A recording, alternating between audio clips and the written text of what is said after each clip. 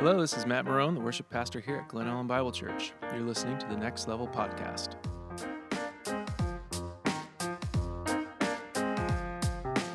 Today, we're going to answer listener questions from Sunday, September 26, 2021. Hey everyone, I'm John Vandervelde. Hi, I'm Simone Halpin. And I'm Kelly Brady, and I serve as senior pastor here at Glen Ellen Bible Church. Thanks for tuning in to the Next Level.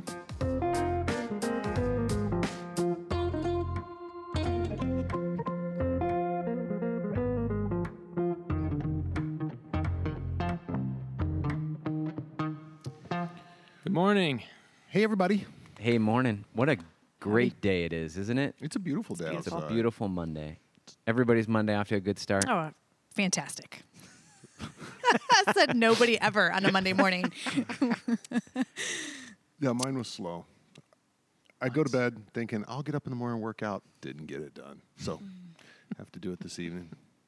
What kind of workouts are you doing these days, Cal? I just sit in my garage. When you start with sit.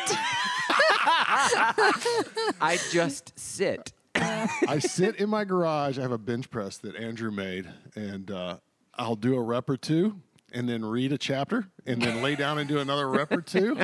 Lay down is key in that. It's a bench press. He's into fitness burrito in his mouth. Actually, I've picked up a jump rope. That's hard. Jump roping is hard work. It's brutal. It always Yeah. looks awesome when you see Rocky jump roping. It's Yeah. always like, I'm going to do that. I'm going to rock that. And then you try it and you're like, this is hard. I have a rowing machine coming for my birthday. Oh, now that is hard. Really? It takes some coordination to get used to. Will you please film yourself when you first get it? I'm pumped. And, I have Sherry, think we're done with the whole gym membership thing.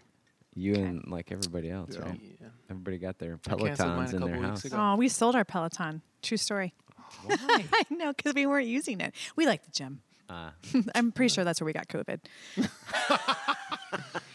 I have a friend who got MRSA at his gym, so it could be worse. Gym, like people going to the gym is really down, right? Like they haven't bounced back. Is that right? I actually don't know. Yeah. Yeah, I don't know.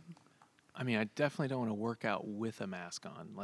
Yeah, because you got to do that now. You don't have to work out with one at my gym. Oh, I that's love nice. the You do at Planet Stairmaster. I do Fitness. miss that, the Stairmaster. So we'll see if the rowing machine works. There's always a guy on the Stairmaster that is just sweating all over the Stairmaster. Have you ever seen it's like every time you go. Anyway, so I just want to recap before we get into questions yesterday, because yesterday was a great service. There was some really powerful things that went down. But one of the things Simone said when she came in, she was like, "You had 10 people on the platform." It was the most people we've ever had on the platform before, outside of like Christmas or whatever. But then, what did you say? I said it was awesome, and that I had to restrain myself From like the full two-handed praise. Oh, like why the restrain? full. Well, because I know I didn't The mean touchdown? to have such a the touchdown. the touchdown. Both hands up. You I went know. more with This like is the why kick. She's You more went of with a the- this punt is another return. church that we She's stopped more- going to because of this. Oh. The whole, I know you can't Oh, see people yeah. listening, but they were landing airplanes. You're more of the you carry the TV. Well, yeah. I like it all football terms, though. If this is a touchdown, then this is a Touchdown, fair catch, fair catch. or punt return. And therein lies the Offsides. reason why I restrained myself. So you don't No, get it was labeled. I was in between a woman I didn't know and then new friends who came, old friends who came yesterday. You for brought the first folks to church? time. Kind of. We had told them. We invited them Yeah. and then didn't know they were coming. And Cool. so they came. Yeah. I mean, we've probably known them for 15 years. And so they had a list of churches they were visiting in the area. They've been in this area now for maybe 2 years. And Glen Ellen COVID, Bible was right. not on their list. Huh? And we just said, Wow. why? And they literally said, well, It's a because cult. they said, no, we thought because it's in Glen Ellen, it might be snooty. Oh, Hey, that's fair. Zing. And That's I fair. was like, oh, that's so interesting. It's anything but. So, not to jump ahead, but Probably yesterday's on- message they was come to so first? authentic. It was so authentic. But then were you like, yeah, but I was, most this people, is the real church. Like First service or second? second. and then were you like, yeah, but most people actually are from Wheaton, so it kind of. Well, I maybe my It's husband maybe almost, said that. okay, so our demographics are 50-50. We should check that. Yeah, we should look to see. Used It's been to a while be. since we... Historically, it's been about 50-50. 50 Wheaton, 50 Glen Ellen. So I think they enjoyed it. So you were restrained because physically, or were you don't know. I mean, restrained because you don't want to sometimes come off there's, like a weirdo? Well, these people would not think I was weird because I've known Okay. them forever. Okay. But yeah, I mean, sometimes you're trying not to look around, but you don't want to be the only. You don't want to draw attention to yourself, and so I'm always like aware of, What people think of you? Isn't there a scripture that says pray? Kelly, and, would you like to wound her for a minute? Right here in the soft part, Yeah, right. there. The Can't wait to spurs. have that. Yeah, it's like I don't want to touch anybody's soft part. Oh my God! This is a second service bonus. If you were in first service, It was much better. you missed second service, Second and service there's was no too much- recording, audio, or video of it. Second service, I got home. Micah said, "Great sermon, Dad." I said, "It was too much." She was in second service. I said, "Too much Kelly, not enough Jesus." I you mean, did I great. was so very encouraged. Well, it's The- because you're from Texas. Wait, what? You had a lot of Texas coming out. Oh, yeah. Come to small group with both barrels loaded. How's that for a violent metaphor? with your spurs, get your spurs on Yeah. before you head to small group. Right. I had images of your grandpa. What is his No, name? no. Teat.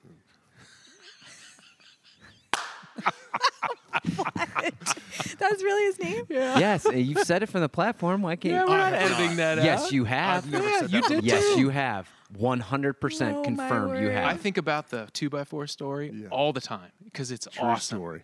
It's so awesome. Tell me we're going to edit out. No, Grandpa. not at all. Not at all. Oh my gosh. But what I'm trying to figure out, though, His real name was Leon, so everybody called him Teat. Okay. All right, Leon. Yeah. I'd go with Leon on that. I all think I day. would too. Yeah. so Ornery. I was asking that because I'm just curious, Sure. as like how many folks out there would like to be more physically Mm-hmm. expressive, but they feel like they may come across Yeah. as weird or distracting, Mm-hmm. or I don't know. Do you guys feel it's distracting when someone is hands raised and super physically passionate in worship? No. Let's be honest.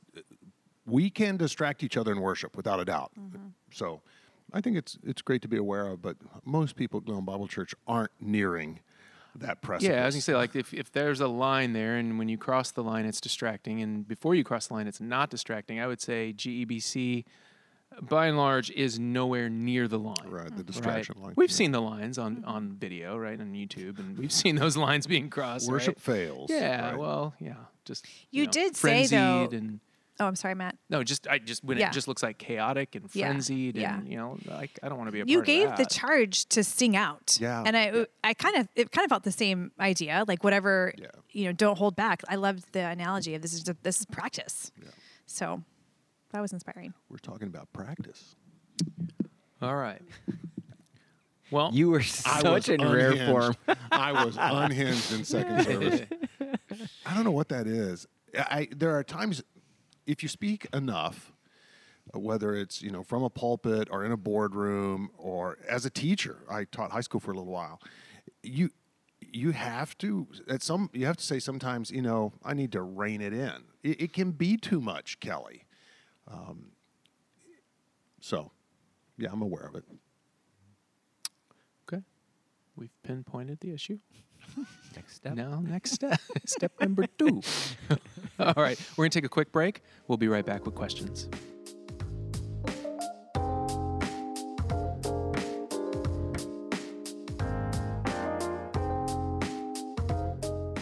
All right, let's get into some questions. First question.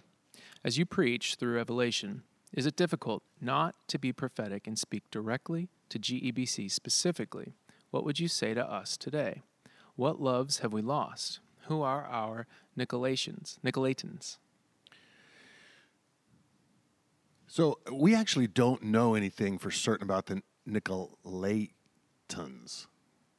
I often say it Nicolaitans, but it's not actually spelled that way. It's Nicolaitans. Anyway, there's a lot of speculation regarding who these folks were, why their behavior is hated, but we can't say anything for certain, and which makes it really difficult to apply to our context. If you're not exactly sure what was hated, then bridging it, and if you Google it, there's a lot of Yeah, I was gonna say we know some, but it's not. There's nothing concrete, right? Yeah, I mean, it's just from It's the followers of Nicholas, like an early, and I early apostle, right? well, Who took things a little. yes, there are a lot of people that say that. I just don't know if our best scholarship agrees with that, but Yeah.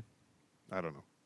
They weren't on track. We know that. Yes, So there's And several assumptions we could make, right? I met somebody out in the foyer and I said, "Hey, what'd you think today?" He's a close enough friend I can ask him. He goes, "I should get back to you on that." Oh. So, and Was he at first or second service? it was first. He spurred you. Yeah, and so I wonder if people are wanting me to get into stuff like that, and there's plenty from the Bible that we can say we're certain it is saying. So I probably will not get into speculating about this or that, and as far as have I felt it difficult to be prophetic? No, actually, I felt like it's been fairly easy to talk to Glen Bible Church, to talk to our community, and make application at a prophetic level. Like, so yesterday in both service, I mentioned if I were to write a letter to the American church, it would have something to say about prayerlessness. It would have something to say about pretending. I mentioned that we show up at small group and we act as if everything's okay when many of us, are kind of bleeding, walking wounded. And so I would say something about prayerlessness, and to the suburban church about pretending. I thought I was wrestling with this question a little bit, and I liked your intro. I thought it was a cool way to talk about kind of your summer sabbatical experience and kind of think about writing a letter. But it's these letters are, although to your point they were shared in that region, it would be a little bit like, let's not talk about writing a letter to the American church. Let's talk about writing a letter to Glen Ellen. Right. Right. We can get very specific here. And then Glen Ellen shares with Wheaton, and Wheaton shares with Geneva, and Geneva shares with St. Charles, and it that's more of the region. When it's interesting you bring that up. You know that Wheaton was featured in the Wall Street Journal, the hub of these ETFs. Yeah. Kind of the birthplace and the real momentum around this particular section of the financial industry. Yeah. It'd be interesting to write a letter to the hub of kind of ETF Central. Right. And I mean, there's other letters that are written that are to other places, and it's kind of interesting. Like these 7 churches in this kind of like would all fit in like the corner of a state, like, and the specific applications. Like I said, they were sharing them together, and I think the application spans wider than just these 7 churches, but.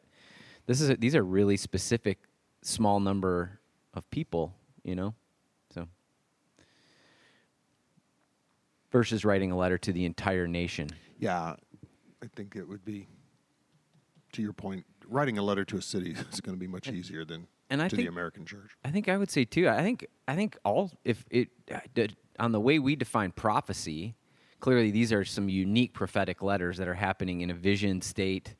In John with Christ revealing, and it's definitely unique kind of prophecy. But the way we talk about prophecy, truth telling and wanting to spur and convict and encourage, I think you do that every week. You offer prophetic words to GEBC. I wonder if question number 1 just isn't fueled by how the Revelation series so far is a little different than your typical Revelation series. So yeah, for sure. This week, and I'll just give this plug. Make sure you're reading ahead. I mean, if you're enjoying the series and you want to make the most of it, read chapters 4 through 8. Actually, it's 8:1, 4 through 8:1. So I'm gonna do quite a bit of work, and we have communion this Sunday. It's a beautiful section of scripture for communion. Chapter 5 is all about the Lamb who's worthy. He's worthy to do something no one else can do. John's caught up before the throne of God, and he's in distress because no one can open this scroll. No one's got the authority to open it, but then the Lamb who was slain has the authority. And so it's a beautiful preparation for communion. And we'll finally get into some of the judgment that is so prevalent in the book of Revelation. It'll start in chapter 6. Yeah. All right, let's move to the next question. And I think this is in relation to kind of what you were talking about wounding one another and those things. I would love to have those types of friendships, ones that I can trust to say hard things to me. But how? Yeah, this was the biggest question I got coming out of the pulpit yesterday. So I would, I walk down the little 4 steps and I get to talk to folks and get some feedback from them. And the single largest question is, I'd love to have those friends. How do I cultivate those friends? And the first thing that comes to mind is that, we need to offer that type of friendship to others. Mm-hmm. We need to be the type of people that we long to be in relationship with. We need to be someone who is gentle, but doesn't shy away from difficult words, and that prayerful, that can keep confidences. I just think of how rampant gossip is. Mm. I heard from somebody last week that somebody had asked them if Glowing Bible Church is a woke church. And I won't get into what all that means, but there's a lot of gossip in the Christian community, talking about people rather than talking to them. And I think, to create safety where we allow others are open for others to spur us on, we need to work on being trustworthy. Yeah. Yeah, somebody one time we were talking about community, and somebody explained, like, often we go into community or we look for community so that the community can give something to us instead of us giving something to the community. And if we change our mindset when we enter into community, a small group or whatever, to say, what can I contribute to the community rather than just what am I going to get out of this experience? And sometimes it's the language we use, like, you should be in a small group. It'll be really good for you. But we often try to say things like, you should get in a small group so that you can share, you can encourage others, you can exercise your gifts. Yeah, you can be contribute. And so it's got to be, if you're just going to enter into something, I'm going to enter in so people say hard things to me and help me grow. It's like, no, what are you going to give? What are you going to contribute? What are you going to? And it might take a significant amount of time to kind of cultivate. If you go into the mindset of what am I going to give, but also hopefully gain, right? It might take some time, but. When you were talking, Kelly, I was trying to imagine what it would be like to be someone who's looking for these types of friendships and entering into it and saying, well, let me model it. So I'm going to sit down and let me tell you where you're weak. That might not breed. That's fair.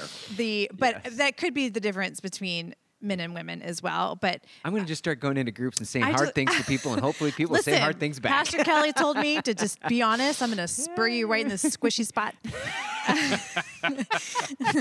Anyway, but what I was thinking that could also help kind of cultivate these types of friendships is also to ask those questions. Where are you seeing something in my life that you would like to poke me? Yeah. I was actually, I see what you're saying. It is true. I wouldn't lead in a new group setting with truth as a truth teller.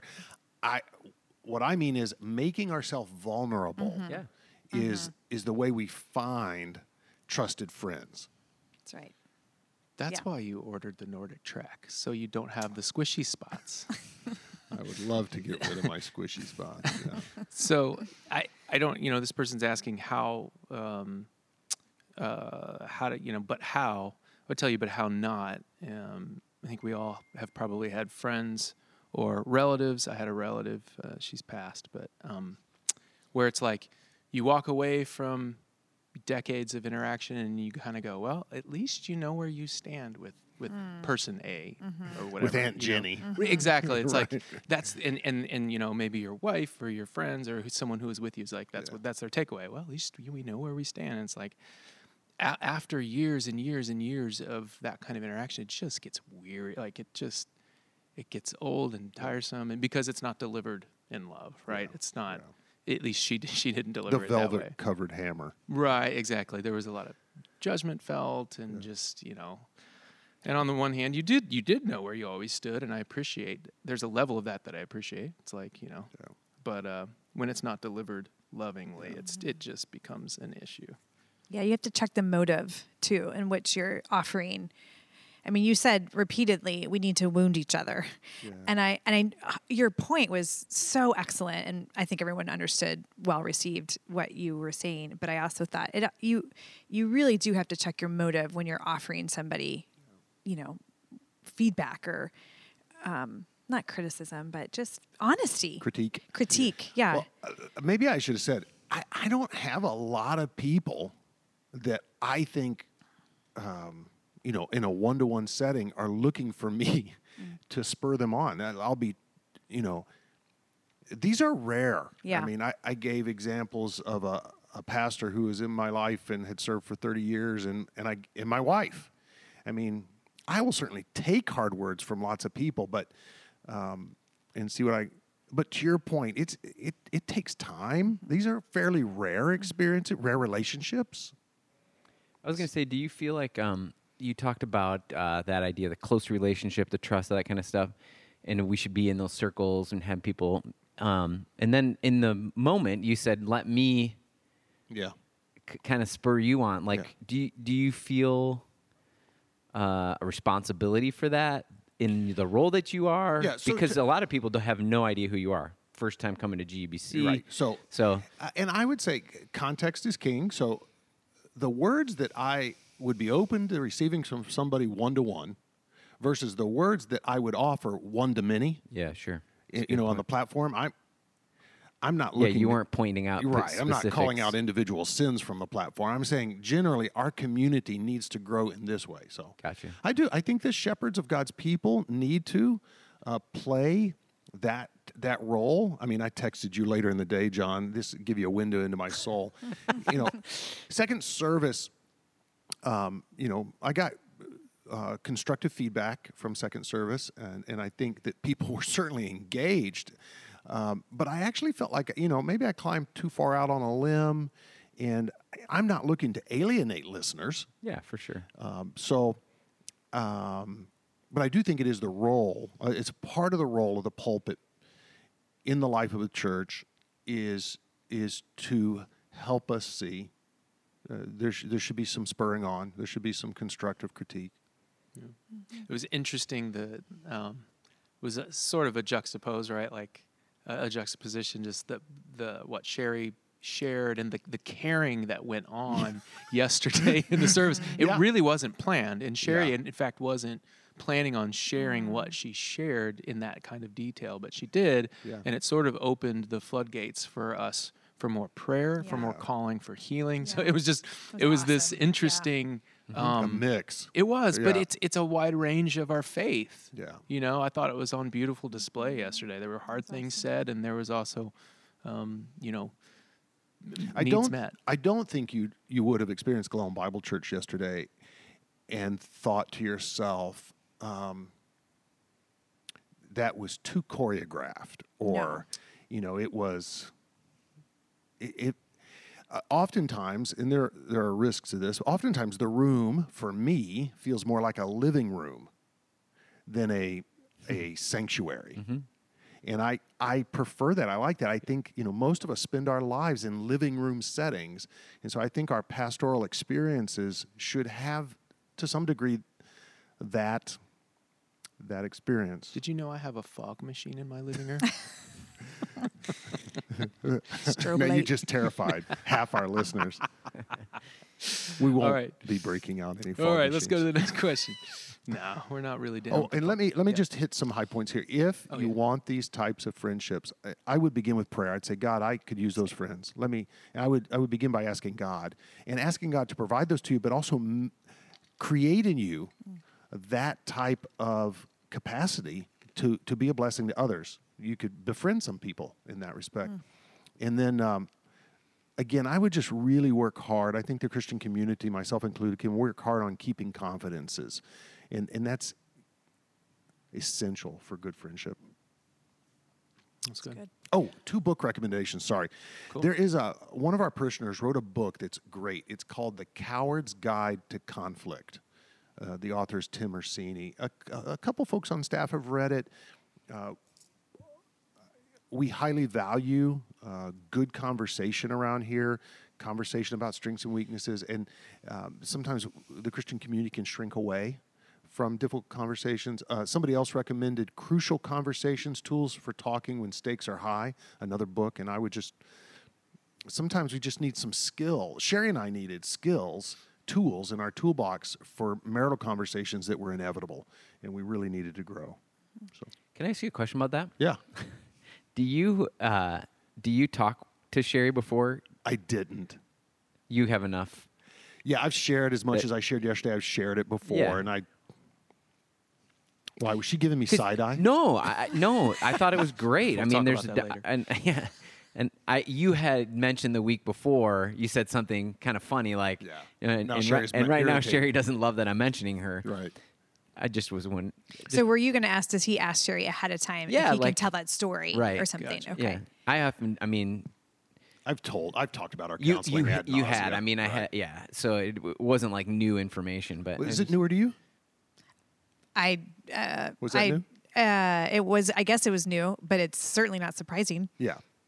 Because gosh, Kelly needs counseling. That did not come out Everybody right. I know you. Well, and- that did not. No, I would say that I think that therapy in general has the tides are turning and people are realizing it is Mental so health, right. valuable. And yeah. Anyway, I love what you're saying here. What I'm hearing you say is it takes practice. Yeah. You don't come out of the gates Well, some knowing of how us just to. I didn't have the Yeah. tools. Right. All I knew, my family fought toe to toe, nose to nose. That's how you resolve conflict, quote, supposedly. And Sherry's did not. She had a different MO, and it was oil and water, and it just didn't serve. Oh, us. yeah. I was actually wondering if you got any questions or feedback about that, because I feel like, I felt like that was it's kind of a vulnerable Yeah. position you put yourself in the pulpit, and I thought, man, a lot of people, are talking through their marriage, and Yeah. particularly in the season that we're in. So It was really. Go ahead.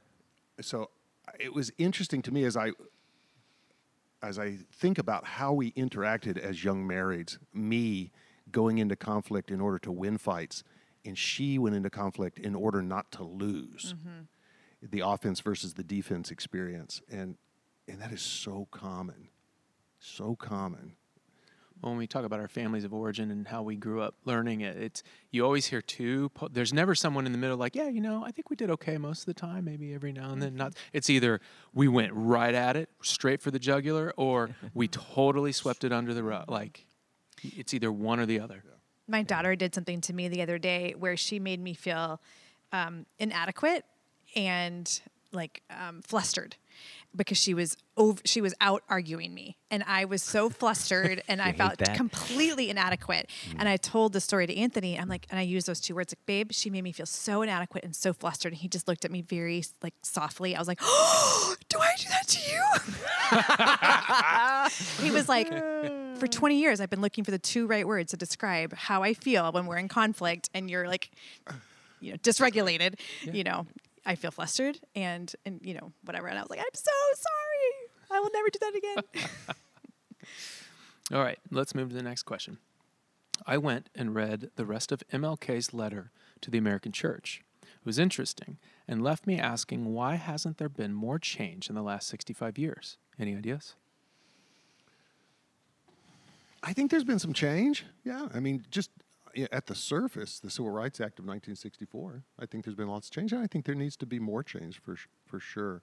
It's one thing to pass a law in 1964 saying there'll be no more discrimination. It's a whole nother matter to work discrimination out of people's hearts. I should say, there's been change in law and policy, Right. and probably a slower change in the hearts of men and women, right? Yeah. And so, the Sunday morning experience in America is still highly segregated. It's so my big idea here is the church needs to continue to play a constructive role in this matter, working for justice and equity, living as the pillar and foundation of truth in the world, which Paul describes the church as. So I recommend another book. There's a book out called The Color of Compromise that traces the role of the church in racism, and it's painful to read. So my big takeaway as a pastor, this is just, because of my role, is the church hasn't played the constructive role historically that it needs to play. Have there been some shining moments? Absolutely. MLK, other pastors. I mean, his letter from a Birmingham jail was to the pastors of the city of Birmingham who were asking him to stand down and be quieter. Anyway, the church needs to stand up and take its rightful place. Yeah.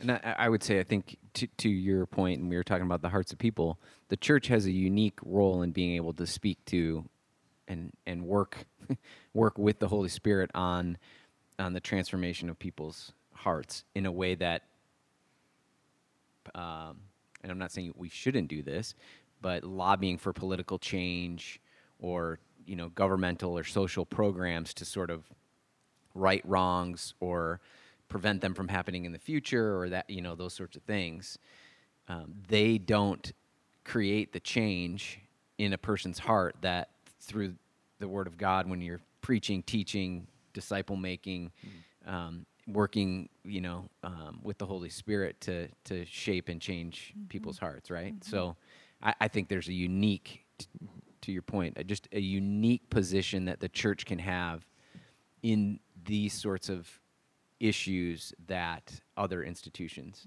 I think it's true in a lot of things, but I think it's particularly true in this type of situation. Racism is not going to end in America because we make more laws that. No. I mean, it's just not, right? I mean, it's a, if you think of so many things that the government tries to legislate, it doesn't go, the problems don't go away. Yeah, if passing laws were the cure. Yeah, I mean, look at prohibition even. I mean, it didn't work, you know? I mean, the government gives us the sandbox, but it doesn't give us the truth. Right. Right? That's Exactly. the church's job, right? And again, I'm not saying that we shouldn't have laws that allow people to sit freely wherever they want on a bus or go to whatever school they want to or marry whoever they want to, regardless on the color of their skin. Those things have to happen. But when somebody sees a white woman married to a black man and in their heart they go, that's wrong, or I don't, the law isn't going to change their heart. Right. Just because it's allowed. So, anyway. I'll mention, I did get some feedback yesterday that I think was hard for me. I'm still kind of processing, hard for me, just to raise MLK from the pulpit meets with some resistance today because of the racial tensions going on. Things in the broader American society that are going on, like the removal of statues to Civil War heroes that has recently happened in Virginia. The Black Lives Matter protests that were in the summer of 2020. Just the ongoing work to process our racist history as a nation and then wrestle with it makes the discussion a tender one for some people. Some Christians are on guard, and I've got that feedback. I understand it. Back to the person in the community that recently asked, is Glow and Bible Church woke? My point is here that clearly we have work to do, because just to raise the MLK name meets with resistance, and so we're at the very least we could say the American population and the Christian population is in process on this and trying to work through it, and so. There's an analogy I heard once. I read actually in a book. Do I dare tell you the book I read? Yes. It's called Cast. Isabel Wilkerson. Yeah. Oh, yeah. Have anyone read it? I'm reading her other book. Okay. Yeah. The one about Chicago, Cicero area. So she gives this analogy in the book that we didn't build the house, but we're living in it now.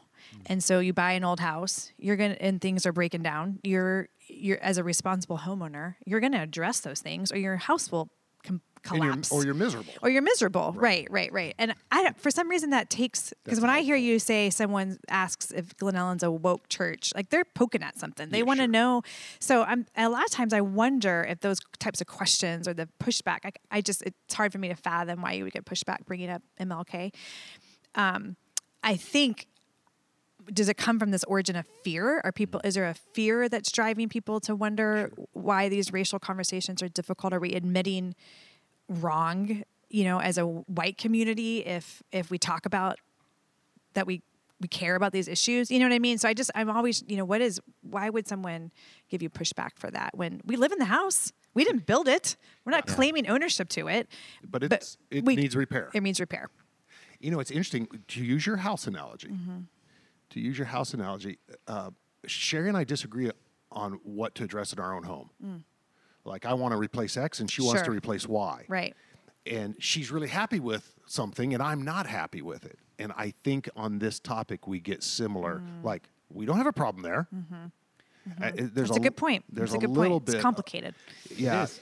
I also think, too, people, and I've said this so many times on the podcast, people want to categorize and box in people, right? So, like, there's a box for those that are woke and not woke, right? And so I want to put you, and so if Kelly is woke, then Kelly also votes for Biden, and he also is pro-choice, He's and he vaccinated. also is this, and he's also this, and he's also this. So wokeness means all these other things, or whatever. There's always.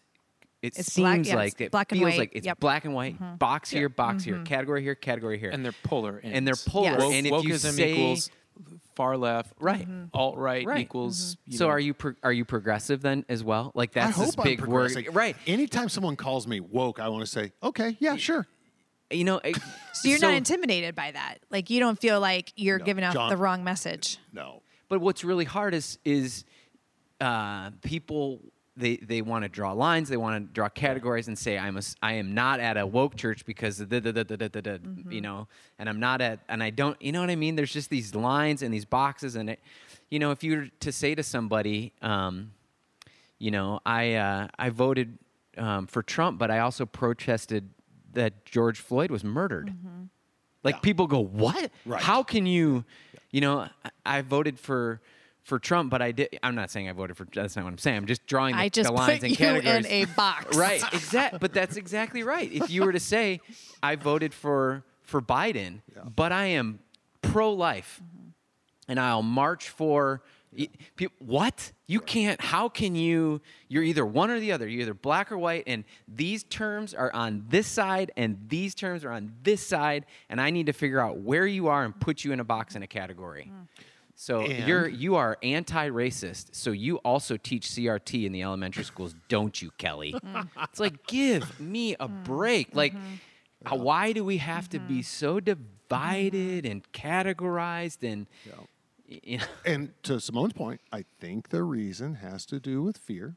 Oh, yeah. And I feel fears sometimes, and can be defensive and protectionistic, thinking that someone is calling me to do something I don't want to do or shouldn't do, or the Lord doesn't want me to do. So I get it. More than anything, John, I love your point. We are complex individuals. It's not as simple as saying Kelly's woke or Glowing Bible Church is woke. We're looking for a much more nuanced position than that. Yeah. And it will take time to work through. Our nation is in process. Our house is not in good repair. Just the tensions that are evident. I want to say, when people ask those questions, I want to say, I don't know.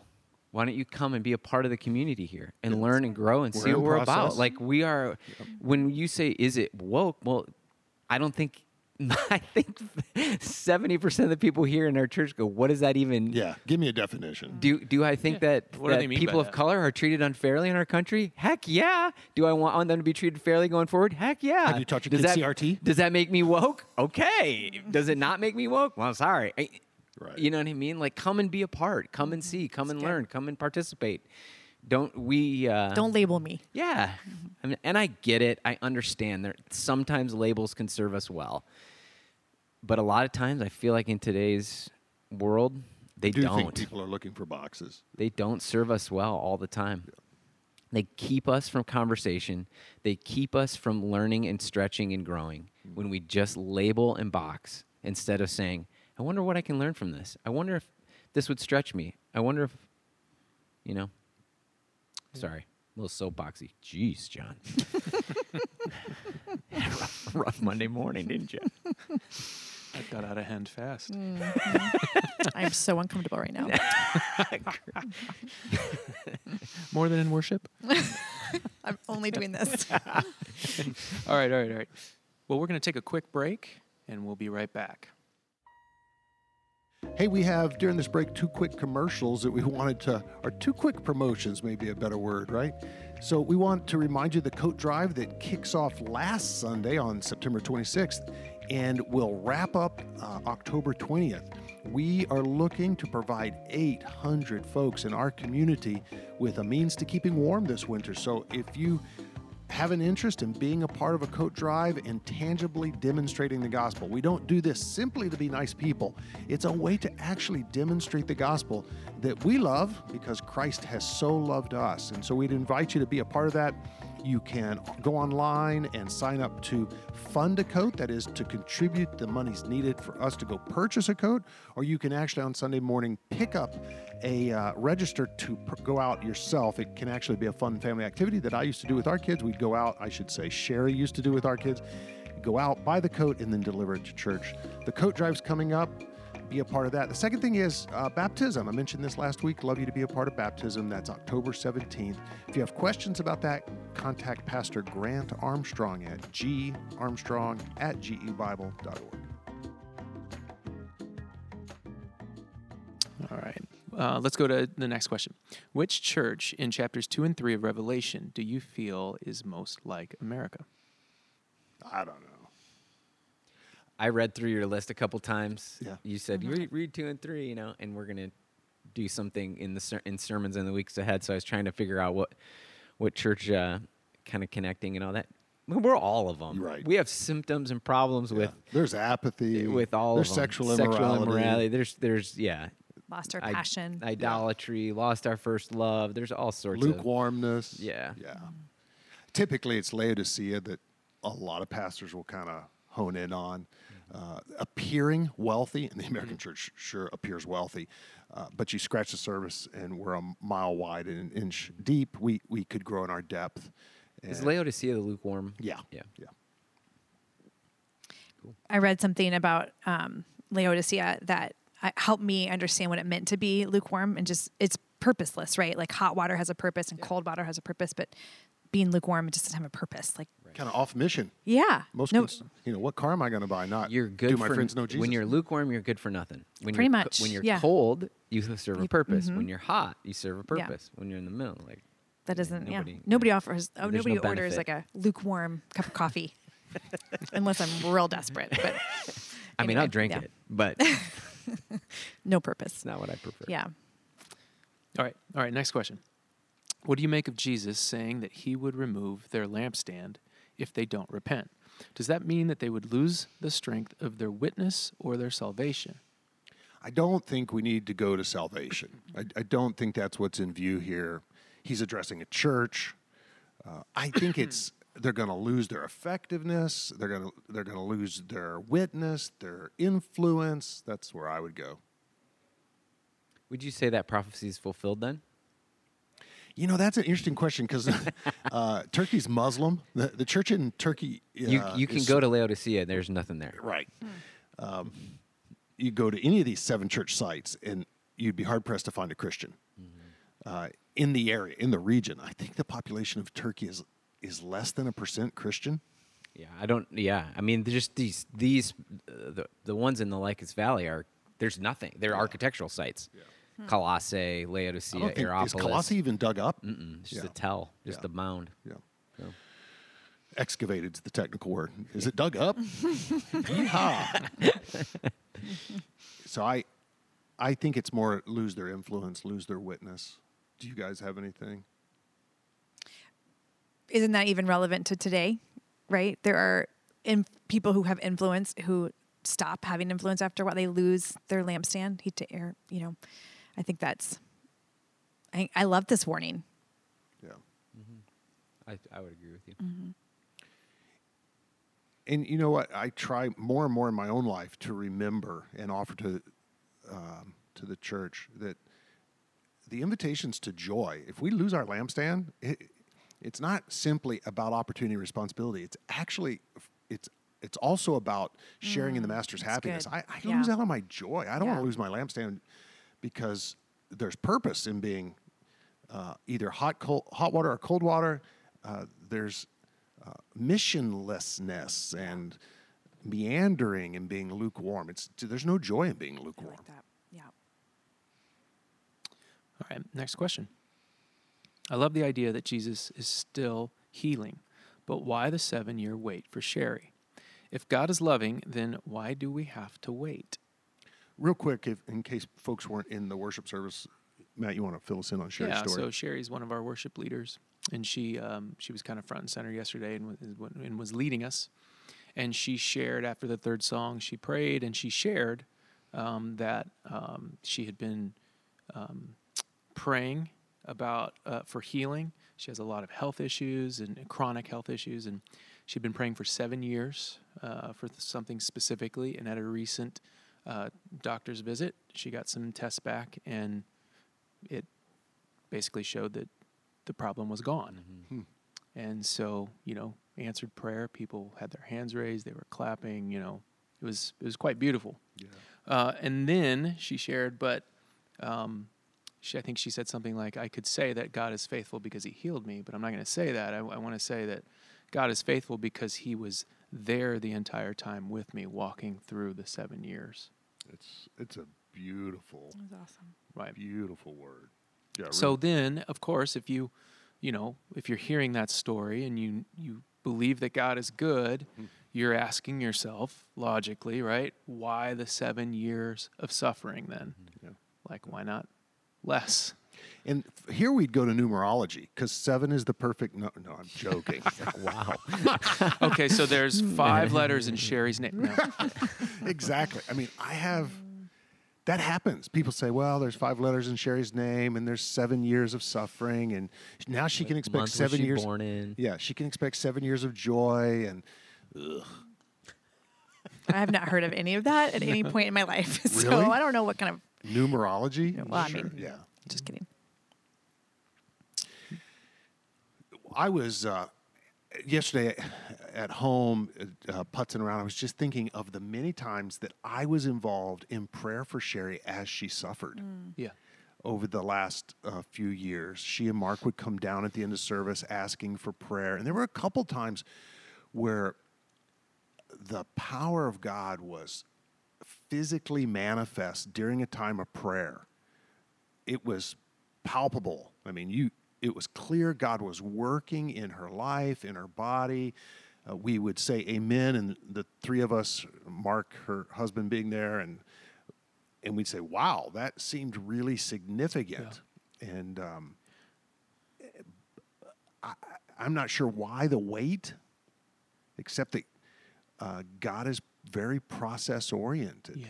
And speaking of that, in the process, I can't tell you why it took 7 years, but I can tell you I don't know how many times at worship rehearsal or in the morning on a Sunday where we prayed specifically for Sherry and with Sherry, and that it wasn't just she was sick for 7 years and then healed, boom. There were victories along the way. There were perseverance. There were perseverance. There were small, I'm using my hands as quotations. Air quotes. Small victories were won along the way. Small victories that we got to hear about and things that we got to participate in. And we got to participate in the prayer. We got to participate in the blessing and in the watching God work and feeling his power as we prayed. Like you were just saying, God was working in all kinds of directional ways, not just through him and Sherry, but through that process was ministering to lots of different people. So I don't know why it took 7 years, but I can tell you some of the things that happened, and I'm just one person. Yeah. And you're just one person, Kelly. How many other people were? The book of Revelation is building up to the second coming of Christ, we could ask this. It's the same type of question. Why has God waited 2,000 years? Why hasn't Christ returned yet? And while we don't know everything, which is to say, while we're not God, we know that God is good. The one who does know everything, what we know about him, and I love the way you kind of set it up. He's good. If you believe he's good, then we can persevere in prayer while we wait. We can know he never leaves us or forsakes us while we suffer. And we're told in Scripture that endurance and perseverance is a part of the Christian walk, and he's doing things in our lives along the way. He has in view both healing our bodies and restoring our soul. It's a both and. So yeah. I would say too, I think it's exactly what Sherry needed. It's exactly what she needed in her life. And we don't know all the ins and outs. We don't know, but it was her giving testimony the way she did was so clear to me that she was loved by God, cared for by God, understood more of who God was, and Trusted more now. Brought the word to our church about who God was. And it wasn't all about her. It was all about what God had done. And I feel like if it was 7 days, it wouldn't have had the same impact. If it was 17 years, it wouldn't have had the same impact. It was exactly what God had designed for her. He knew her, he cared for her, he met her, and then ultimately for our church as well. So does everyone have to be 7 years? Does every healing have to be this way, this way, this way? No, but they all should be about who God is and what he did and his loving care for that person, and then the testimony to encourage the church. Yeah. I don't know. Yeah. All right, let's go to the final question. The wounds given by a friend are absolutely necessary. What do we do when we are feeling already bludgeoned by other criticisms and unable to accept the wounds of friends? What happens when the iron is too brittle to be sharpened? This is a great question. Yeah. you answer it then. I don't have a great answer other than just, It's a reality. it's don't give up. Pray for softness. Pray for, one friend, one instance. It's a difficult question. I think this is a lot of relationships experience, because whether it was somebody like I think of the work that, I'm sorry to talk about you and Sherry, but the work that you and Sherry have done, where I envision, and I don't know if this is true, but let's say it was unhealthy in year 1, well then you're in year 6, and there can be like this feeling of, oh no, it's unhealthy again, or you know what I mean, like an unwillingness, and because you've been beat up before, whether it's even in your own relationship or your parents treated you a certain way, and so then you go into your marriage with a certain way, and the undoing and unraveling of that is, if you're truly brittle, get some professional help soften your heart, ask for prayer for a softened heart, a softness in your life. When I hear brittle, I think about, we have buckets. And when our buckets are full, they're full. You know what I mean? Like, when my bucket for correction is full, hard. When it's full, like, that means I have other stuff to be focusing in on. And if you know men, like, I'm not a multitask, like, I'm one thing at a time. Like, and so if it's a day where it's just getting piled on from whoever or whatever, like, I don't have any more room in my bucket to take this emotionally. I have to work on these other things. Can you please understand that and maybe reserve or reframe or refrain from what you're giving me right now? I think that's a totally healthy and reasonable thing to say. Now, you can't say that every day for 10 years. You know what I mean? But I feel like it's a reality. Yeah. Yeah. Boundaries are good. I hear you're saying put up some boundaries when your buckets are full. Like, you need some protection in a sense. Right. That's what boundaries can offer us a lot of times.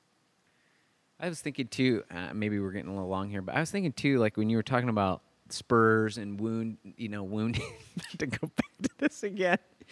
But I'm thinking in my life, the way that I would need to be spurred, and then the way that the people that I know, love, and are close to me that I should be spurring others on might look really, really different. Yeah, that's fair. So there's like some skill involved and some, I just, even with my kids, Sensitivity. I can say things to one child that if I said those to another child, it would crush them.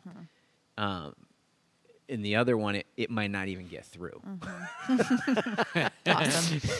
You know, and I think of, I mean, we have 5 kids, parenting 5 kids. It's like you need this enormous toolbox, right? To like, okay, what is this? And I make mistakes all the time by saying, you know, trying to spur my kid on, and then I realize that's the wrong tool.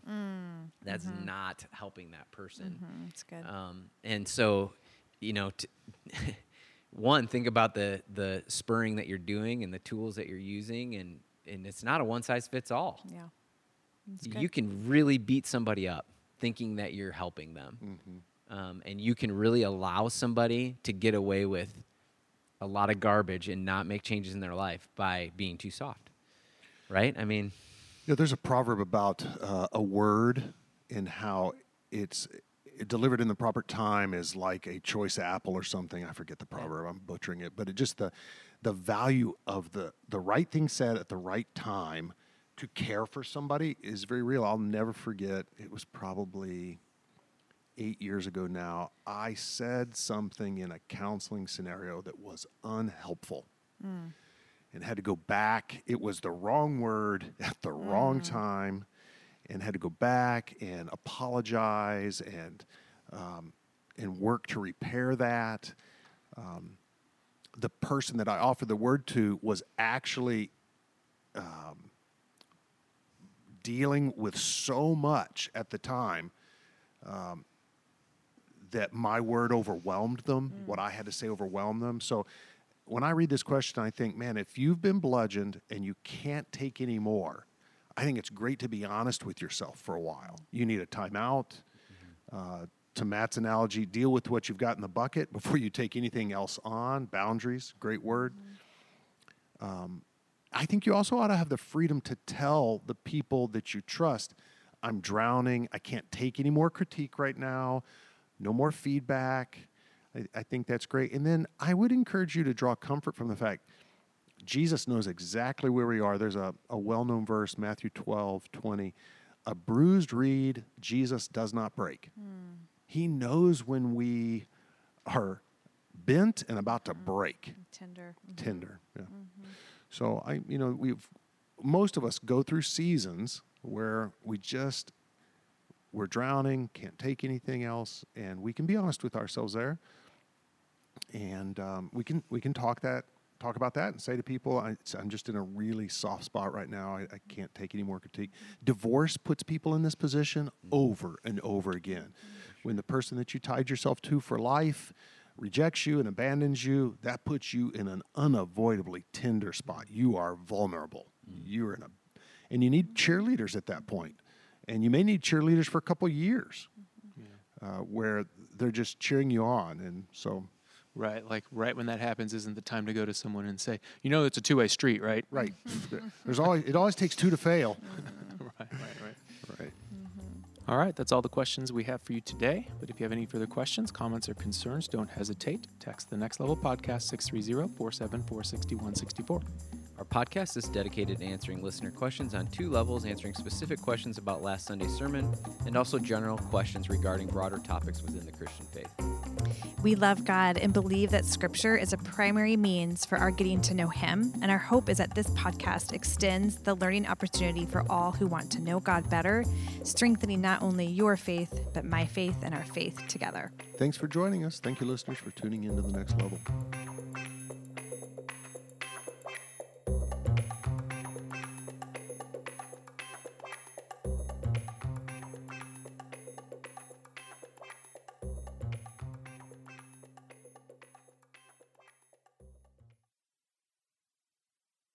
Boom! Prophecy.